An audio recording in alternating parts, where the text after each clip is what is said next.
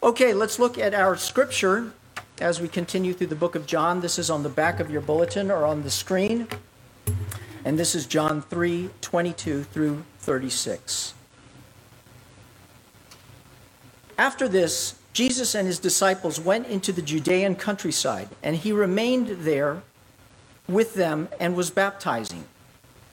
John the Baptist, also was baptizing at Aenon near Salem, because water was plentiful there, and people were coming and being baptized, for John had not yet been put in prison. Now a discussion arose between some of John's disciples and a Jew over purification.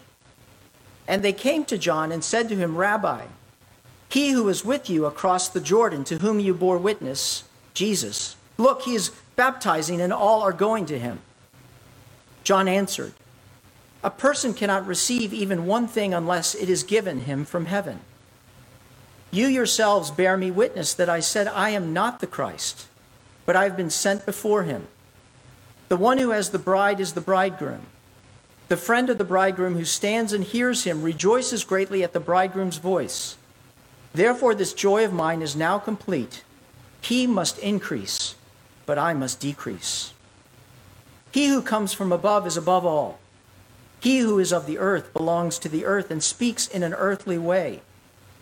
He who comes from heaven is above all. He bears witness to what he has said and heard, yet no one receives his testimony. Whoever receives his testimony sets a seal to this, that God is true.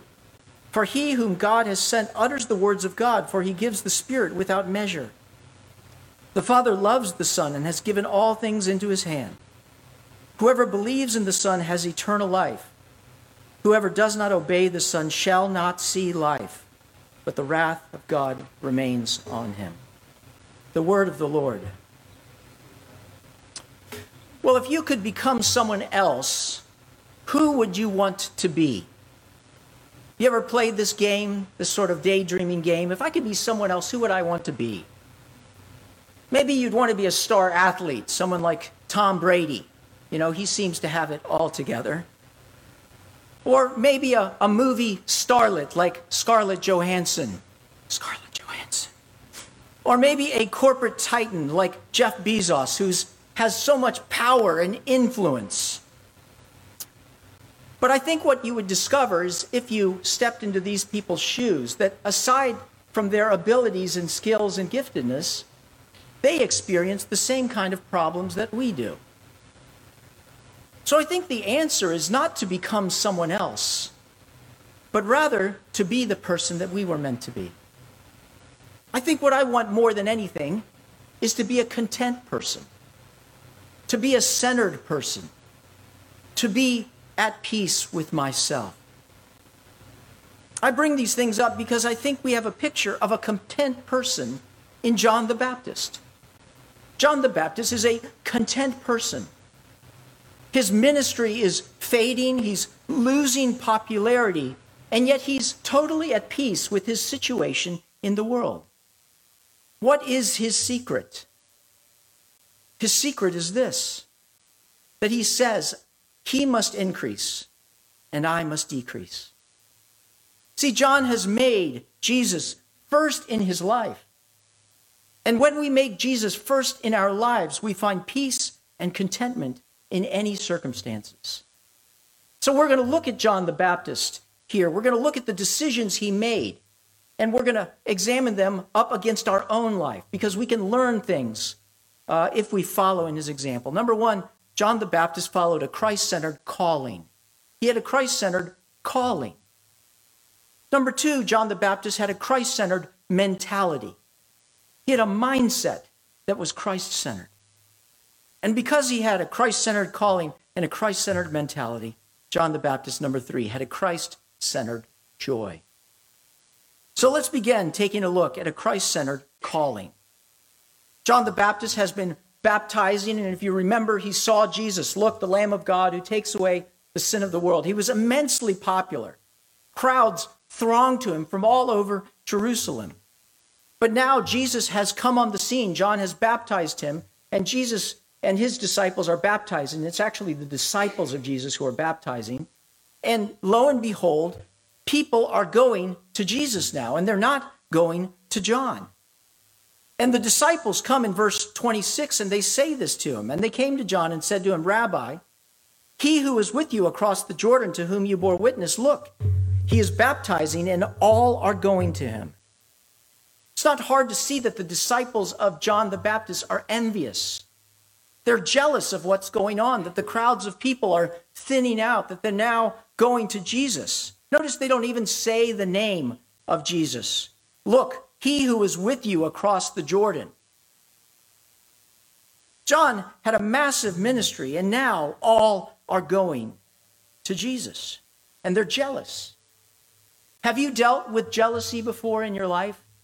That green-eyed monster where you had something and then all of a sudden there's a more popular, a more beautiful, a more powerful, a more skilled person, and you find that you're losing your influence and you so want what they have, and you're angry and you're upset and you're envious.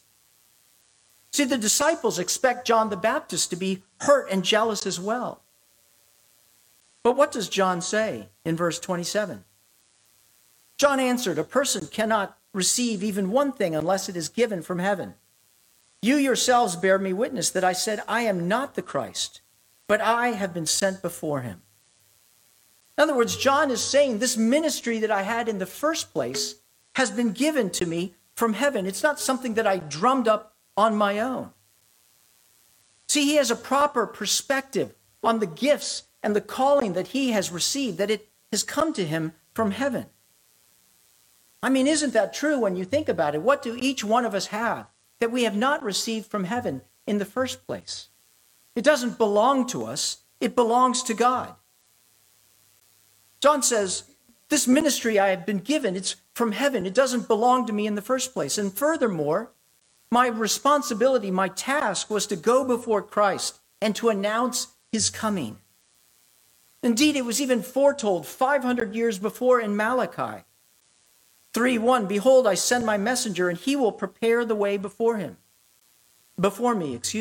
John the Baptist has always made it clear that his calling was to announce Christ, and this has been done. So as the disciples are upset, John is content, watching it all unfold as Christ becomes more and more popular and more influential. John continues on with this illustration in verse 29. The one who has the bride is the bridegroom. The friend of the bridegroom who stands and hears him rejoices greatly at the bridegroom's voice. Therefore, this joy of mine is now complete. See, John brings up this picture, and there are three characters in the picture. There's the bride, there's the bridegroom, and there's the friend. Well, the bride is Israel. The bride is the people. For many different times in the Old Testament, the people of Israel were referred to as the bride. Here's Isaiah 62:4. You shall be no more termed forsaken, and your land shall no more be termed desolate. But you shall be called, my delight is in her, and your land married. For the Lord delights in you, and your land shall be married. For as a young man marries a woman, so shall your sons marry you. As the bridegroom rejoices over the bride, so shall your God rejoice over you. The bride is the people, and the bridegroom is Jesus. We see in Revelation 19:7 that Jesus is referred to as the bridegroom. Let us rejoice and exult and give him the glory, for the marriage of the Lamb has come, and his bride has made herself ready. But the friend, or the best man, is John.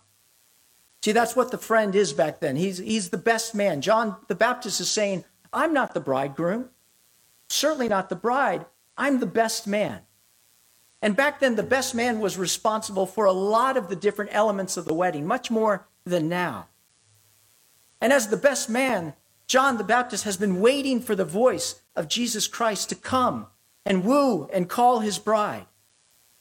And John has found his greatest joy in watching the ceremony proceed without a problem, and knowing that the groom and his bride are being united with great rejoicing. He says, my joy is complete because he has done his job. John's voice was the first voice calling out in the wilderness, but Jesus' voice has taken over. Jesus' voice is the one that raises the dead. and is known by all the sheep, and they follow this voice, which woos and wins the bride. Like John the Baptist, we all have been given a Christ-centered calling. A person cannot receive even one thing unless it is given him from heaven. See, we've been given a new life in Jesus Christ if you are a Christian.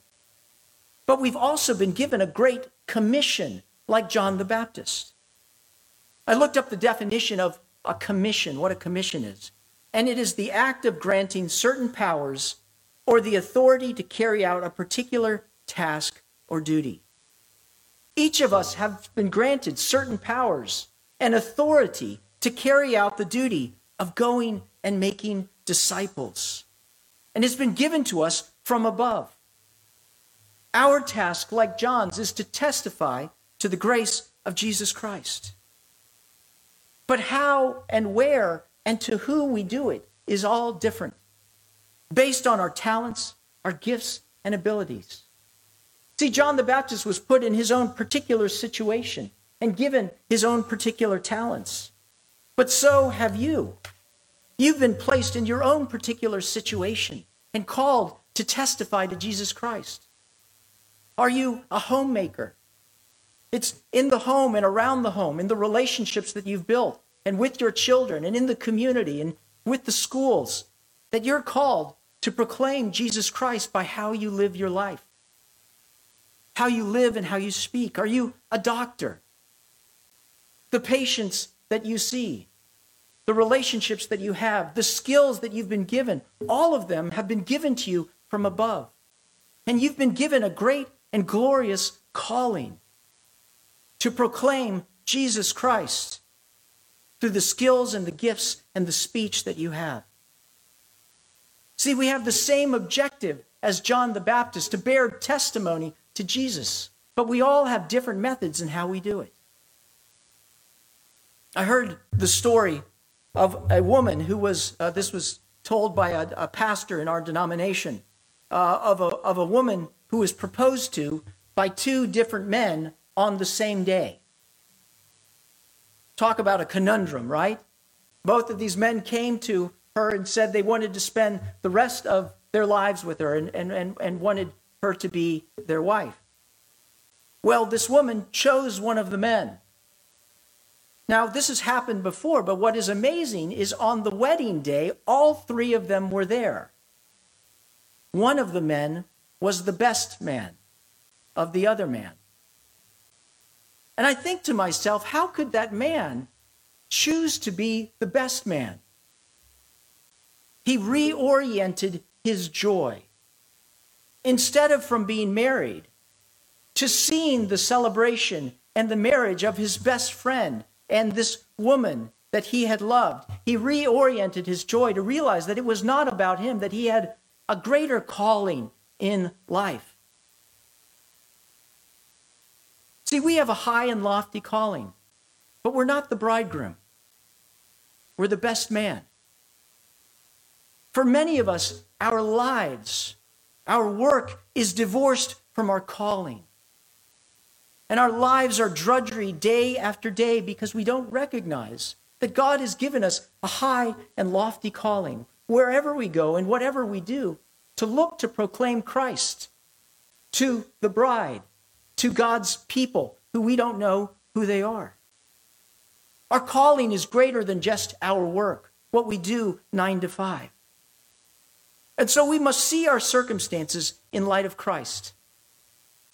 The job that we have, the health situation that we've been given, the living situation, the family that we're in. We must view them all through the lens of this glorious calling that we've been given to proclaim Christ. John the Baptist touched the lives of those around him in his day, in his time. And we have the same opportunity. The co-worker in the cubicle across from us, our administrator, our boss, our client. If you're a student, that kid who sits across the table from you in the lunchroom, that girl who plays on the sports team with you, you have an opportunity a Christ-centered calling. So recognize your commission and do it. Be a part of God's plan. John the Baptist had a Christ-centered calling, and so do we. Because when we make Jesus first in our lives, we find peace and contentment in any circumstance. Well, this brings me to my second point. John the Baptist not only had a Christ-centered calling, he had a Christ-centered mentality. John said these unbelievable words in verse 30, "He must increase, but I must decrease." See, the disciples, they're thinking the opposite. John, you must keep increasing. You must keep growing in popularity and power. This is the way of the world. This is what the world tells us, right? That we must keep increasing. But John is saying, no. It must be less about me and more about him. See, it's not just about proclaiming him. It's not just about the calling that we've been given, as great and glorious as it is. It's about living for him. Jesus gave us the Great Commission, but he also gave us the greatest commandment, right? To love God with all of our heart, all of our soul, and all of our mind and strength. See, each one of us is designed to put something in the center of our lives. We're always trying to fill that void, filling that vacuum. And the world tries to fill it with money, with sex, with power. And John is saying, I want Christ to be in the center of everything. Notice what he says, that he must increase, but I must decrease. It's a must. See, my friends, Jesus is not offering a makeover. He's calling for a takeover, which is very, very different from the easy kind of Christianity light that we have been told again and again. We will never, ever have peace until we put Christ in his assigned place, which is in the center of our lives.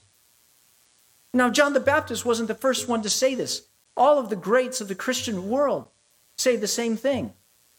Think of the Apostle Paul in Galatians 2:20 that says, "For I have been crucified with Christ, and I no longer live, but Christ lives in me. And the life I live in the body, I live by faith in the Son of God who loved me and gave himself for me." Paul is saying, I no longer have the right to choose what I do with my life because I have been crucified with Christ. In fact, I no longer live. Christ is in the driver's seat in my life because he had a Christ-centered mentality. Jesus said, "Whoever would come after me, let him take up his cross and follow me. And anyone who does not take his cross and follow me is not worthy of me. Whoever finds his life will lose it, and whoever loses his life for my sake will find it." That's totally opposite from what the world says. But it's true that as we lose our life to Jesus Christ, as we give it away to him, as we give him more and more sway and power and influence and control in our life, he becomes greater and greater. We actually find our life. But Carlos, you're saying to give everything to him, to have a Christ-centered mentality. Why should I do that? We see the reasons in verse 31 and verse 35. Verse 31, he who comes from above, meaning Jesus, is above all. He who is of the earth belongs to the earth and speaks in an earthly way. He who comes from heaven is above all. See, one who is from the earth, meaning you and me, cannot have preeminence over one who has come from heaven. John understands exactly who he is. He's made of dust. He's of the earth. He's fallen, and he's a sinner. Jesus called John the greatest of human beings, and yet John knows that he doesn't hold a candle to the one who is from above. John could call people to repentance and to baptism in water, but he could not reveal the counsels of heaven, nor could he offer regeneration from above. See, the reason we can do this is we can trust him because he's wiser than us. His ways are not our ways. His thoughts are not our thoughts. For as the heavens are above the earth, So are his thoughts and his ways above ours. We can trust him with our life. And we see in verse 35, the Father loves the Son and has given all things into his hand. Everything belongs to Jesus Christ. Whether the stars, the galaxies, the nations, or the planets, he who is the one who is in charge of all things. He is the Lord, the one who conquered death. And because he conquered death, God has exalted him to the highest place and given him the name that is above every name. That at the name of Jesus Christ, every knee should bow in heaven and on earth, and every tongue confess that Jesus is Lord, to the glory of God the Father. Because all belongs to him, he can handle my life. He can handle my problems. He can handle my issues. He can handle my mess-ups. He can handle my flaws and my issues. Finally, we should give all to him because he is the one who has life itself. Notice verse 34. For he whom God has sent utters the words of God, for he gives the Spirit without measure. The prophets in the Old Testament were given a certain measure of the Spirit of God to accomplish what it was that they needed to do. But Jesus is given all of the Spirit, all of the fullness of the Spirit. And the Spirit is the life giver. And that is why Jesus is the way, the truth, and the life. Are you looking for life? Are you looking for wholeness and happiness? Are you looking for centeredness and contentness? You'll find it in the one who has life. John did. And we will as well. Because it makes sense to give him everything. I have a confession to make. I love Virginia basketball. UVA basketball. That's where I went to school. I went to every game that I could. Love me some Tony Bennett. I love the team. I remember, at the halftime, they always do this thing. Well, they don't always do it, but they did it when I was a student, where they would bring out someone and they would say, listen, if you can make a half-court shot, okay, we're going to give you the rest of your tuition free. Or we're going to give you a car or something ridiculous. And I thought to myself, gosh, if I only, could be the one that's picked to go and do that, that would simply be amazing. Now, let's say I was the one who was picked to do that. And before I took my shot, my single solitary shot, I was given the option of shooting, or my good friend Michael Jordan could take the shot for me. Who would I choose to take the shot?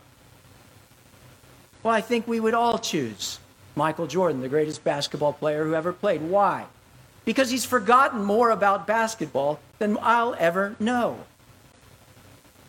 And that's just an infinitesimal analogy of Jesus Christ, who is with us and in us, and wants to live out our life in concert with us.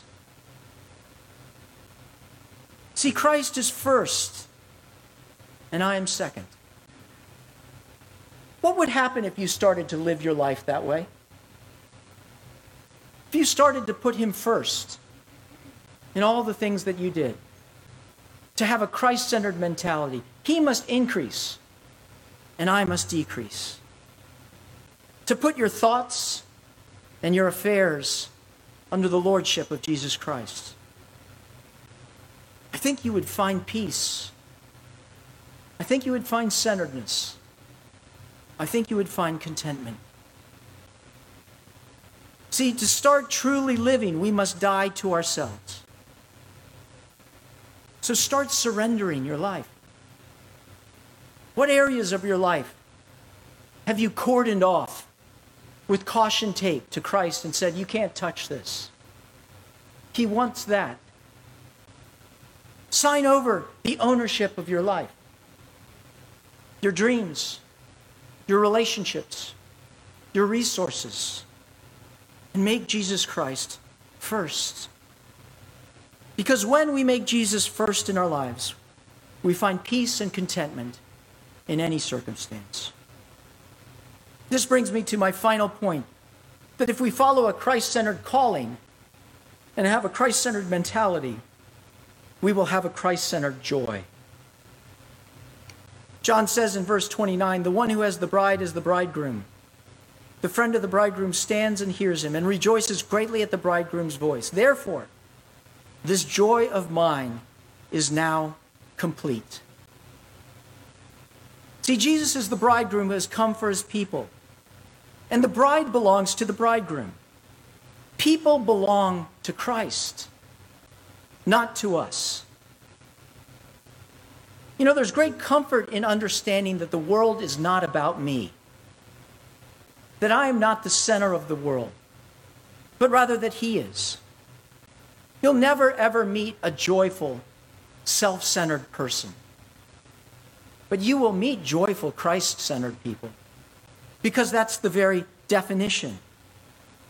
Christ has come into the world and he's gathering his people. And if you are a Christian, you are some of those people. If you are a seeker of Christ today, he is wooing you to come belong to him. Because Christ is not calling for a makeover, he's calling for a takeover. John said, therefore, this joy of mine is complete.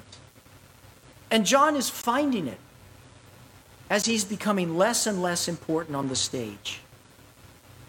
See, when Jesus becomes greater in the world, and I become lesser in the world, my joy increases. See, I think we're going about joy, finding joy, all the wrong way. The world says joy comes from accumulation and accomplishments and adulation.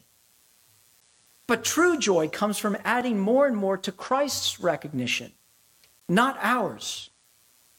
From making him more and more famous, more and more lifted up in our hearts and in the world. Because we are the portrait of another. Did you know that? That you are the portrait of another. What do I mean by that?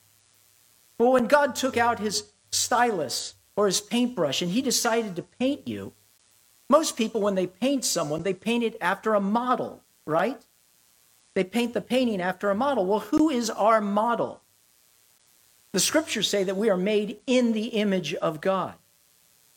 But the scriptures also say that Jesus is the image of God.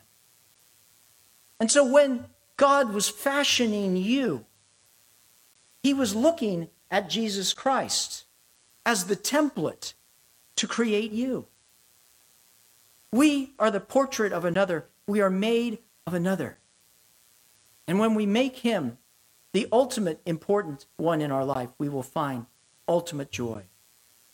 For whoever believes in the Son has eternal life. But whoever does not obey the Son shall not see life, but the wrath of God remains on him. When we believe he is all who he says he is, the one mighty high and lifted up, when we believe this, we have eternal life. Not just life for the future, but life now. But when we choose to make ourselves the center, all we experience is death. Well, I've spoken for too long. But we see in John the Baptist a Christ-centered calling to proclaim him, a Christ-centered mentality to live for him. And when you do these things, you will experience a Christ-centered joy. That's what you will have. For when we make Jesus first in our lives, we find peace and contentment in any circumstance. By God's will, let that be you today. For he must increase, and we must decrease. Let's pray. Oh God, you're calling us to a great and glorious surrender, to die to ourselves and to live to you, to place you first in our calling, in our vocation, and in the mentality that we have.